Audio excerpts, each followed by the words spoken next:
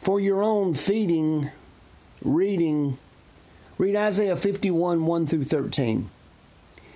Isaiah begins speaking for God.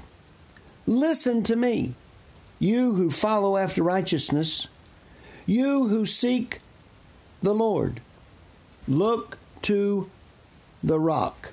For the Lord will comfort you in your time of need. Only God can make our wilderness like Eden and our desert place like the garden of the Lord. Joy and gladness will be found there. Listen to me, my people, and give ear to me, O my nation. For law will proceed from me. My salvation has gone forth.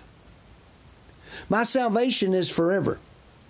God's righteousness will not be abolished or broken. Listen to me, you who know righteousness, you people in whose heart is my law. Do not fear the reproach of men. Now praise and thanksgiving to God for His greatness. Verse 9, awake, awake, put on strength and might, omnipotent one. Was it not you who cut Rahab, Egypt, in pieces and wounded the dragon, that symbol of Egypt? Was it not you who dried up the Red Sea, who made the depths of the sea a way for the redeemed to pass over? You're the same yesterday, today, and forever. They cried out then, why are we left in captivity so long? Have you ever wondered that, you that have been born again for any length of time? How long, O Lord? And the Lord God said, and the redeemed of the Lord shall return and come with singing to Zion. Everlasting joy shall be upon their heads. They shall obtain joy and gladness, and sorrow and sighing shall flee away. This is referring to Revelation 7:17 and 21, 1 and 4. About God wiping away all tears and there being no more sorrow. That day is still future tense. God is working even now in timeless eternity in our behalf. He will bring His word to fruition, so we have so much to be thankful for. Verse 6 of Revelation begins to happen in the tribulation, which you know is found over there. We've read the last chapter. We that are Christians win. The earthly judgments on land, sea, and fresh water, for a renewed earth during the millennium, the actual uncreation of destruction of the present universe, of which Peter wrote, 2 Peter 3:10 through 13, occurs at the end of Christ's millennial reign on earth, when a new heaven and a new earth will replace the present creation. Revelation 21:1. Israel's enemies will perish, but the faithful servants, spiritual Israel, salvation will be permanent. The ransomed of the Lord shall return to obtain. Instead of listening to men who are dying, listen to God, the Creator, who lives forevermore. He had delivered them in the past, and He will do so in the future. God is saying in and through Isaiah that His redeemed will return to obtain. We will. We that are alive today will return to obtain. They will not be afraid of dying men and forget their Lord the Maker.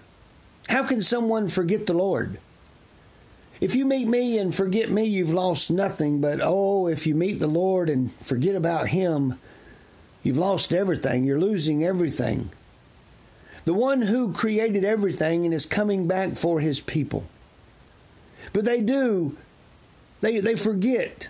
They forget what He has done, where He has brought them from, and where He is taking us one day. You see, I've been saved 42 years, and I cannot forget where I've come from, and I know where I'm going. and there's nothing to go back to. The key to obtaining is occasionally returning to that place. Jeremiah 3:22, return, you backsliding children, and I will heal your backsliding. Return to God, receive power and peace. Return to a life of prayer, receive answers. Return to the Word, listen and hear God. Return to praise and thanksgiving and worship and receive His presence. Return to witnessing and sharing the greatest message on earth. Receive His burden and His boldness. Return is to repent.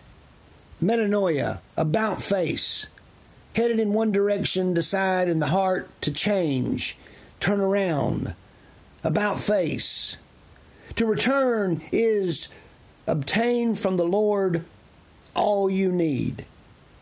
Joy and gladness, sorrow and sighing shall flee away. When we return to that place, fellowship with God, we will obtain His salvation, ongoing, past tense, present tense, future tense. We will obtain His salvation, which is everlasting. You see, I was saved, I'm being saved, and I'm going to be saved. I was saved from the penalty of sin. I am being saved from the power of sin. And I will be saved one day from the very presence of sin. Oh, the power of God available to us. The peace, the protection, the providence, the portion of all that He is and all that He has. Obedience will bring into our lives the promises of God. I encourage you today. I challenge you today. Trust and obey, for there is no other way. To be happy in Jesus is to trust and obey.